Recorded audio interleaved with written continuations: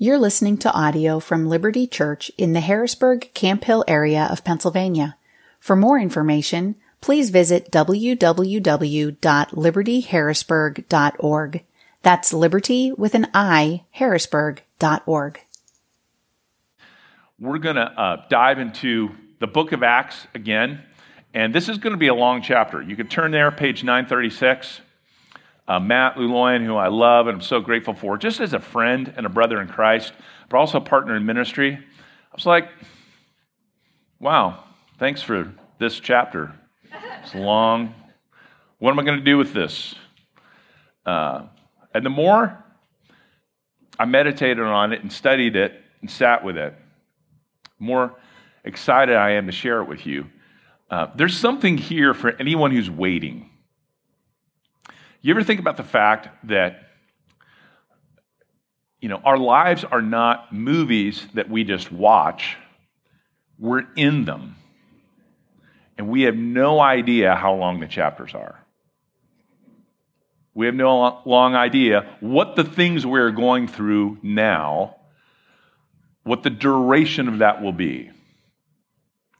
Have you ever been watching a show, you just can't take it anymore? You're like, how much is left? Like, I just got to know how much is left. Or I read a lot of both books and stuff on Kindle. I was reading a novel recently on Kindle, and it just ended. Wow, that's the end. Because you don't have, you're not feeling with your right thumb, there's only 10 pages left. It just ended. That's actually more like life. We don't know the things we're going through, hoping for, the change we're aching for, the suffering we're in, the family situations we're watching. We don't know how long it will last. We're just in it. So there's something here in about God's mysterious ways for folks who are like exploring things spiritually. You're trying to figure it out. You're like, is this real, true? Could I connect with this? Is there something here? Something here for folks who've been Christians for a long time. You're waiting, maybe lamenting, which means a sad season. There's something for all who are waiting in a dark journey. So, look how it begins. Allow me to read the first 8 verses. Let's just dive in. Page 936, Acts 27. When it was decided that we should sail for Italy, they delivered Paul and some other prisoners to a centurion of the Augustan cohort named Julius, and embarking in a ship of Adramyttium that was about to set sail to the ports along the coast of Asia, we put out to sea, accompanied by Aristarchus, a Macedonian from Thessalonica. And the next day we put in at Sidon. Julius treated Paul kindly and gave him leave to go to his friends and be cared for. And putting out to sea from there, we sailed under the lee of Cyprus, because the winds were against us. When we had sailed across the open sea along the coast of Cilicia and Pamphylia, we came to Myra and Lycia. There the centurion found a ship of Alexandria sailing for Italy and put us on board. We sailed slowly for a number of days and arrived with difficulty off Cnidus.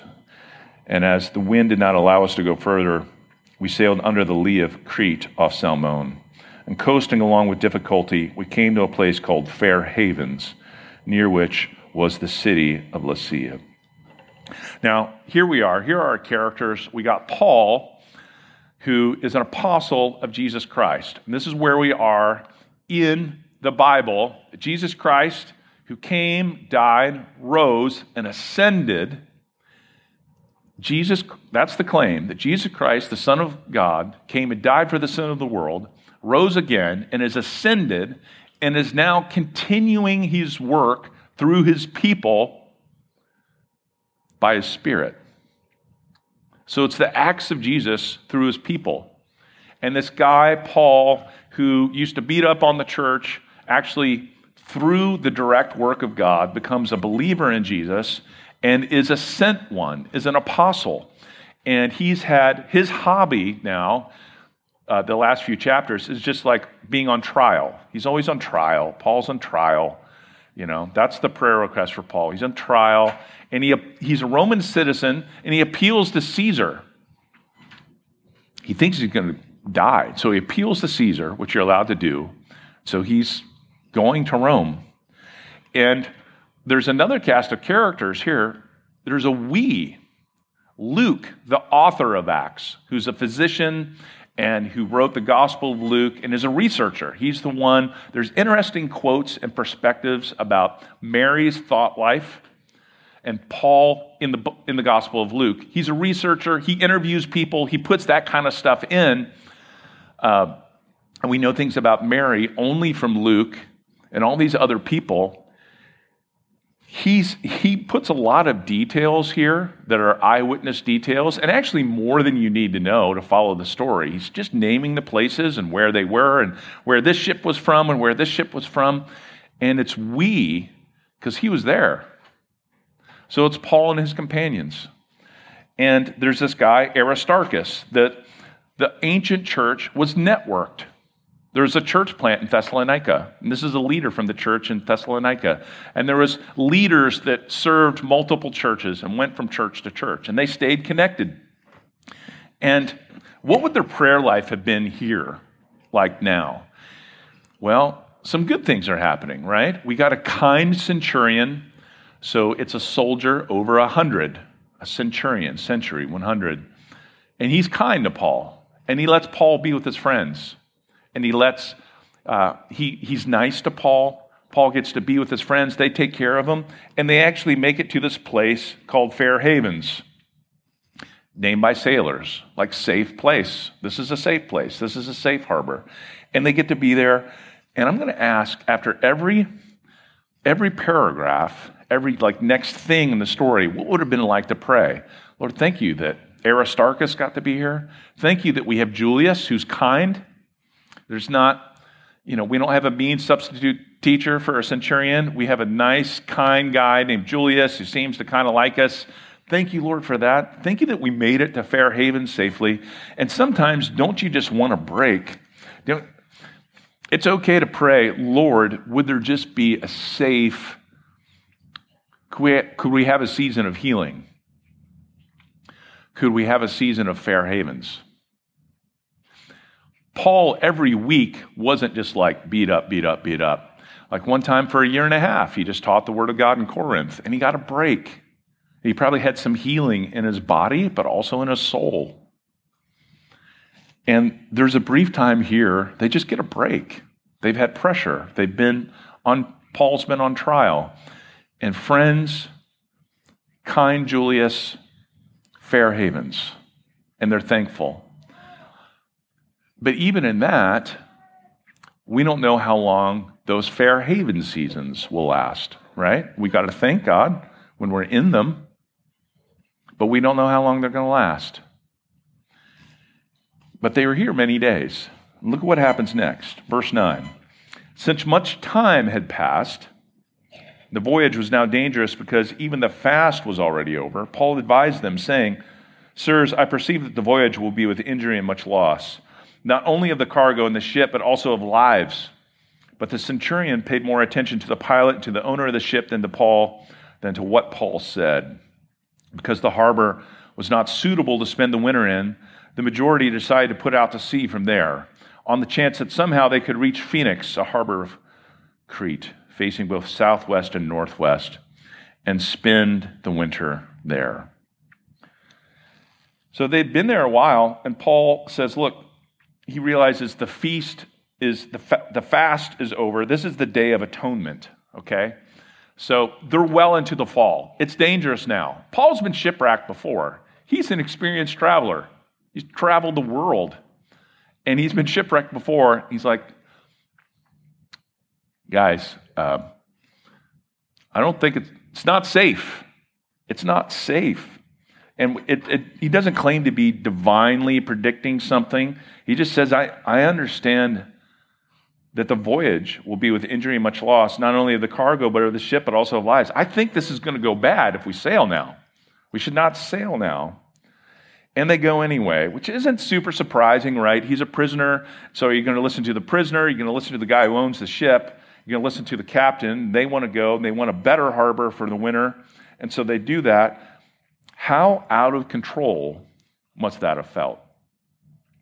Like their lives, okay, we're on the bus whether we want to or not, and other people are driving the bus.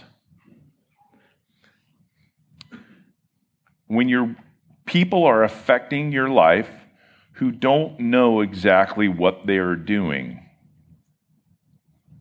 which actually is kind of everybody. When your life is being determined by the decisions of others,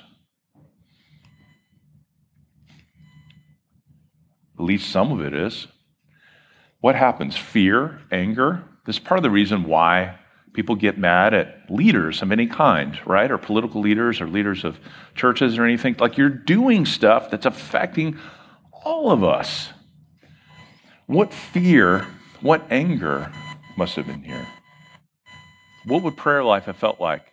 Hey, these guys don't know what they're doing. It's amateur night with the sailors. That's what we've signed up for. And there's nothing to do but to go along. So they probably would have been afraid. They probably would have been angry. Man, these guys ignored sound counsel.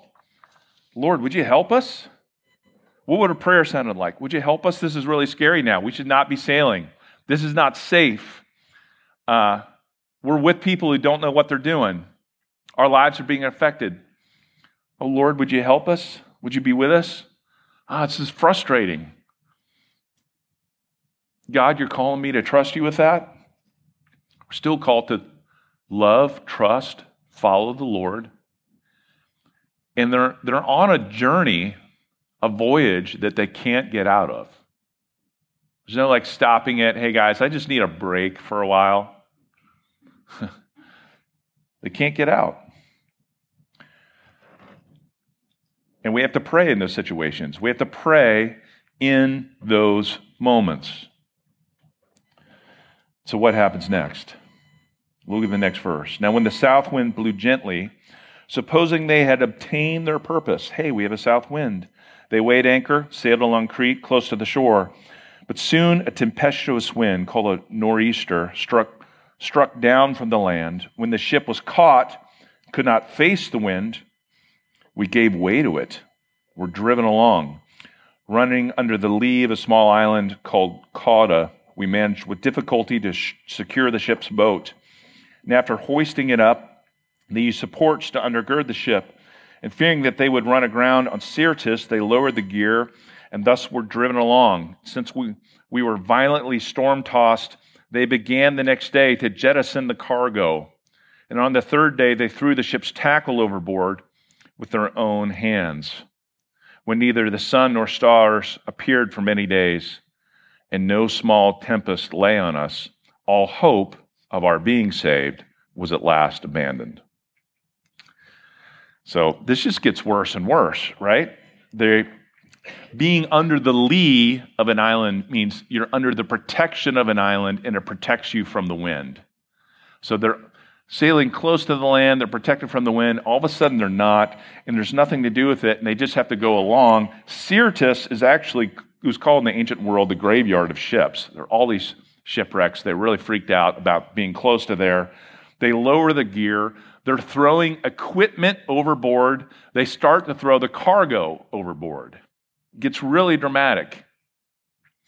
In days of this, their worst fears, you pray for the thing, Lord, please let this not happen. Please, hey, I'm going to get this medical test. Could we please, Lord, in your mercy and your kindness and grace, could it be this answer? And then it happens. You're praying for your loved one. You're seeking to change your life, or waiting for marriage to get better, or for singleness to become marriage, or for some other relationship to change. And what you're praying for not to happen, happens. What were Luke and Paul and Aristarchus probably praying? These sailors don't know what we're doing. Would you please spare us? Could we not die in a storm? And there's a storm. And it gets worse and worse. And they're probably praying, Lord, okay, we've been caught in the storm. Would you please let us get back to harbor? That doesn't happen. Would you please, are able to get the one boat up, which is the small boat that you use to get to land from the big ship. But it gets so bad, they have to throw ropes around the huge ship just to hold it together. That's what the supports are. End to end and under the boat. We're just trying to hold the boat together now. And they start throwing gear. God, would you please, could this storm pass? Could this storm pass? And it doesn't pass day after day. And they don't even see the sun or the stars, when neither sun nor stars appeared for many days. All hope of our being saved was at last abandoned. And this is interesting. Luke doesn't often say, okay, and hey, this is what we are thinking. He's just been reporting, and then this happened, and then this happened, and then we went here and we went here. This is like a timeout. He's like, actually what we were thinking, we're like, this is it. Hey, I don't think we're coming out of this. It does not look like we will survive. We're going to drown. Everyone's going to die on the ship. That's what they're thinking. Maybe they were like resigned to it. Paul had already written, to be with Christ, like to die is to be in the presence of the Lord. No one wants to die. None of us want to die. And we act like we never will, though we all will. That's just like human nature, right? We act like we're going to live forever, though none of us will. But the comfort of the gospel is that death is actually the entrance into the presence of the Lord. Maybe they're like, it doesn't look like we're going to be saved. And they're bummed. Their hope was abandoned. That's the language.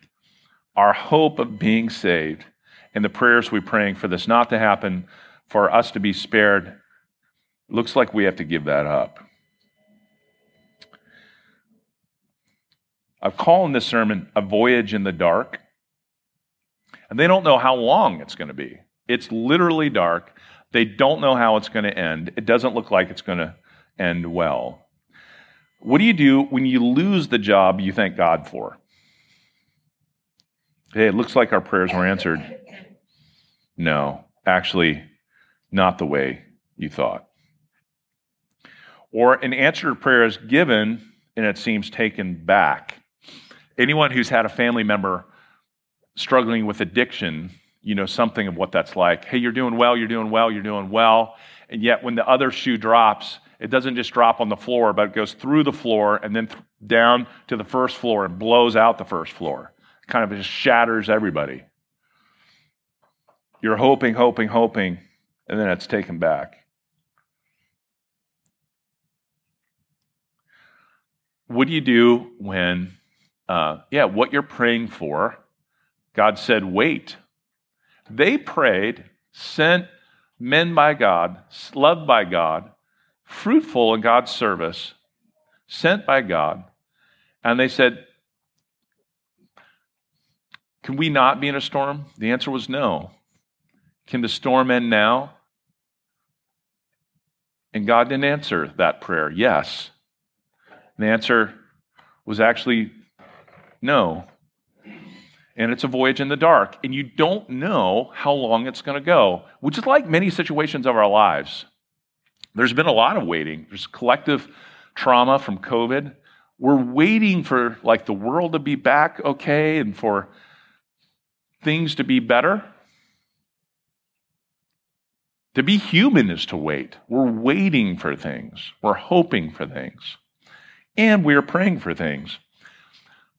Paul, as a Pharisee, had all the Psalms memorized, as well as other passages. I was thinking about this verse this week. Psalm 62, trust in him at all times, O people. Pour out your heart before him. God is a refuge for us. Trust in him at all times. On a ship, in the dark, in the storm. God is a refuge. If we die, we'll be with the Lord. Pour out your heart before him. It means we still have desires. Lord, would you save us? Could we get to Rome? Could we see our friends again? Could we have another fair haven? Would you bring us through? Could this change? You're praying for the family member, for yourself. You're praying, you're hoping, you're aching for something to change in your life. Pour out your heart before him. God is a refuge for us.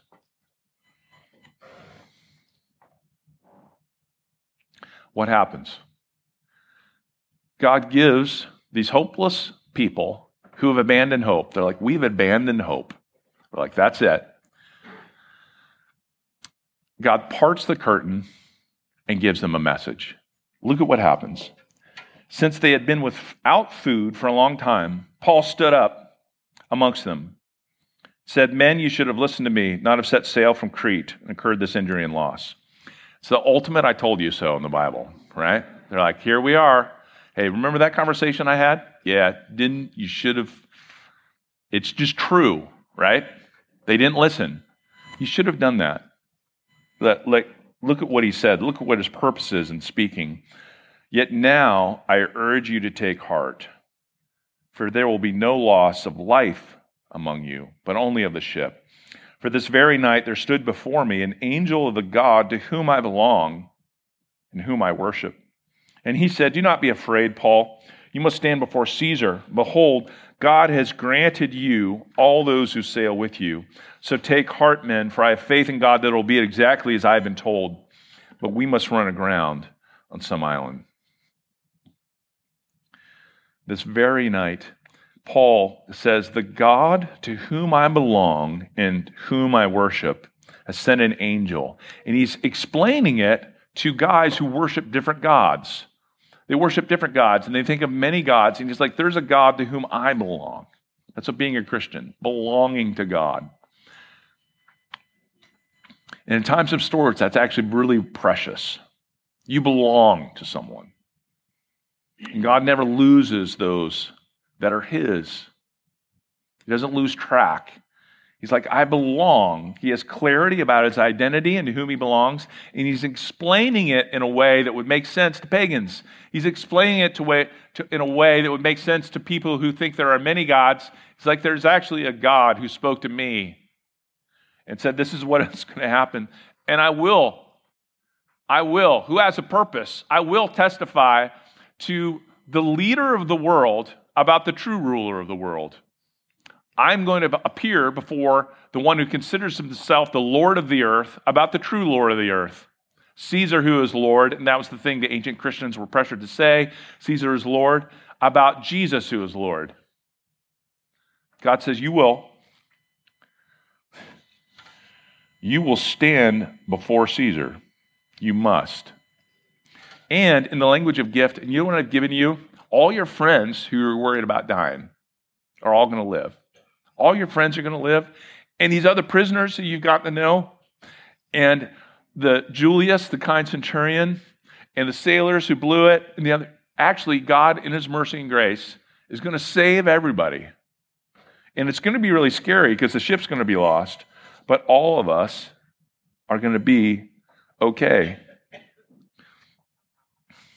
Don't be afraid. Take heart.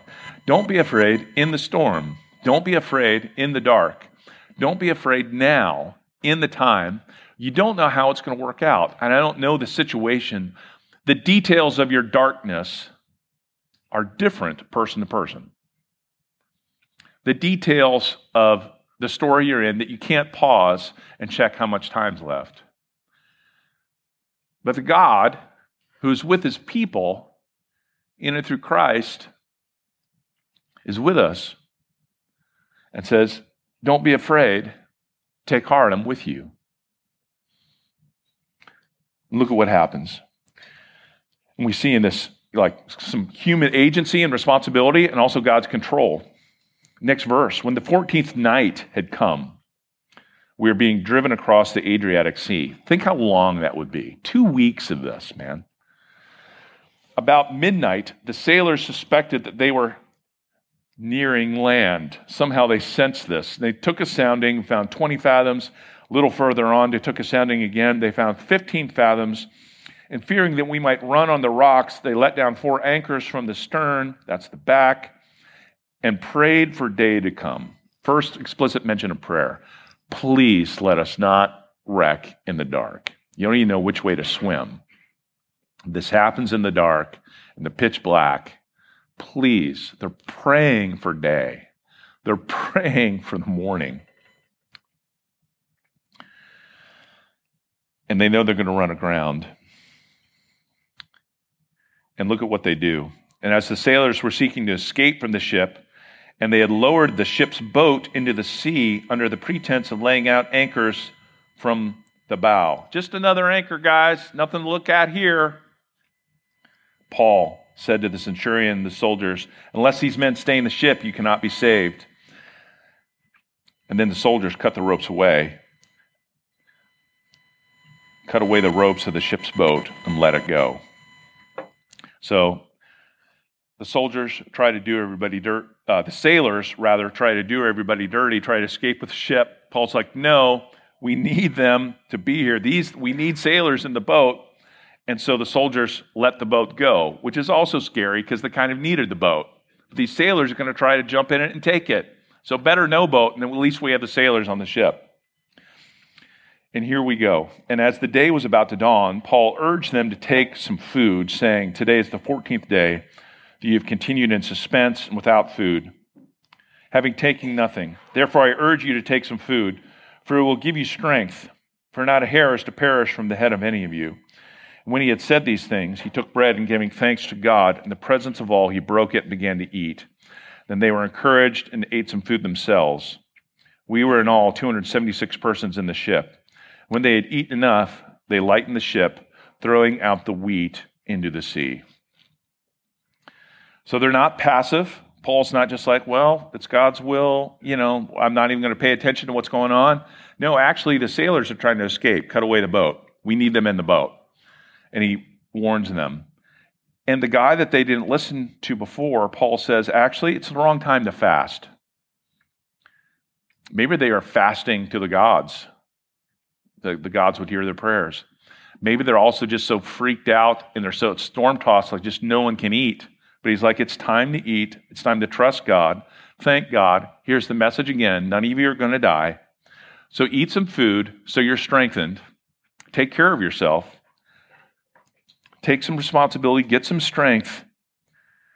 And I have faith that all of us are going to make it. Actually, not one head of your hair is going to perish. And here's how it ends. And now when it was day, the day they are all longing for, the day they couldn't wait to see, the day they are like, please, Lord, let it not happen at night. The day comes. They did not recognize the land, but they noticed a bay with a beach on which they had planned if possible to run the ship ashore. So they cast off the anchors and left them in the sea. And at the same time, loosening the ropes that led the rudders, then hoisting the foresail to the wind, they made for the beach. But striking a reef, they ran the vessel aground. The bow stuck and remained immovable, and the stern was being broken up by the surf. The soldiers' plan was to kill the prisoners, lest any should swim away and escape. But the centurion, wishing to save Paul, kept them from carrying out their plan. He ordered those who could swim to jump overboard first and make for the land, and the rest on planks or on pieces of the ship. And so it was that all were brought safely to land. They all made it. They all made it. And the soldiers, there's actually another drama with the soldiers. This isn't just soldiers acting badly. What happens to a Roman soldier if his prisoner escapes? He's executed. This isn't like Little League. Hey, cheer up, buddy.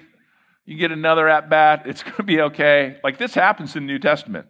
When prisoners are rescued, all the soldiers die instead. And the centurion, this is also part of the plan of God, who was kind to Paul and wants to save Paul, says, no, we're not going to kill these prisoners.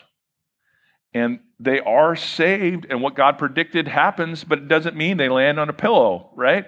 People have to swim for their lives. People are on pieces of the ship.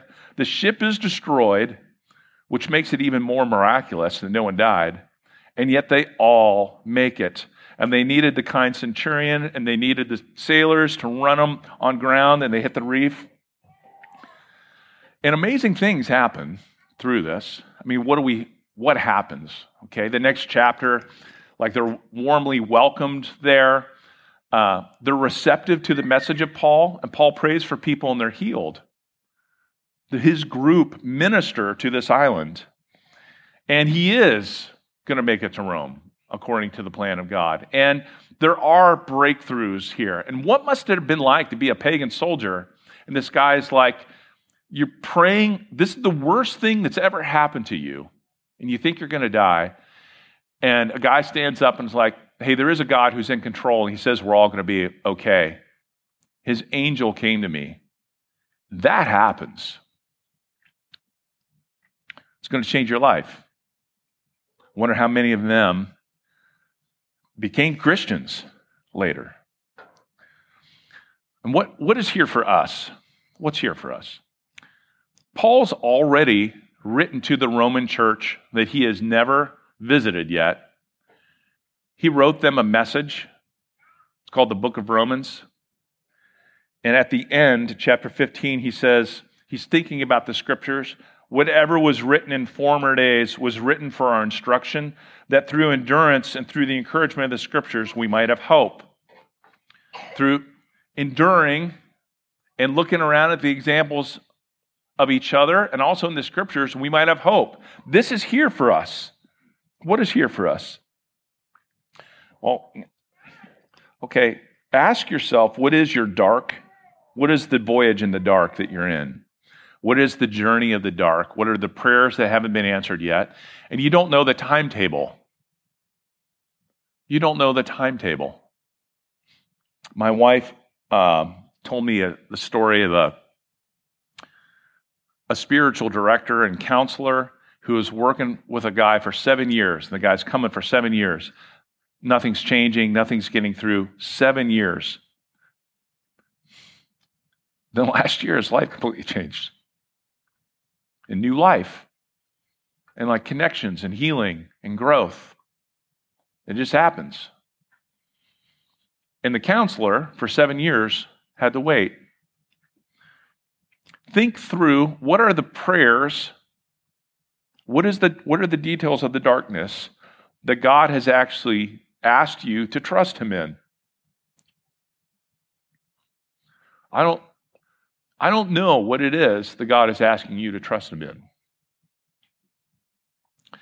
But Paul writes this, and this wasn't academic for him, right? He wasn't like making up stuff. He also wrote this to the Romans, that actually nothing exists that can separate you from the love of God. What shall separate us from the love of Christ? It's the end of Romans 8. Shall tribulation or distress or persecution or famine or nakedness or damage or sword, shall that separate us? He knew people and had himself gone through all those things. When you get the answer to the prayer, the answer is no to the prayer you prayed. When my wife had cancer in 2018, of course, you're going through tests, you're praying. We pray this test will be no. The answer is no cancer.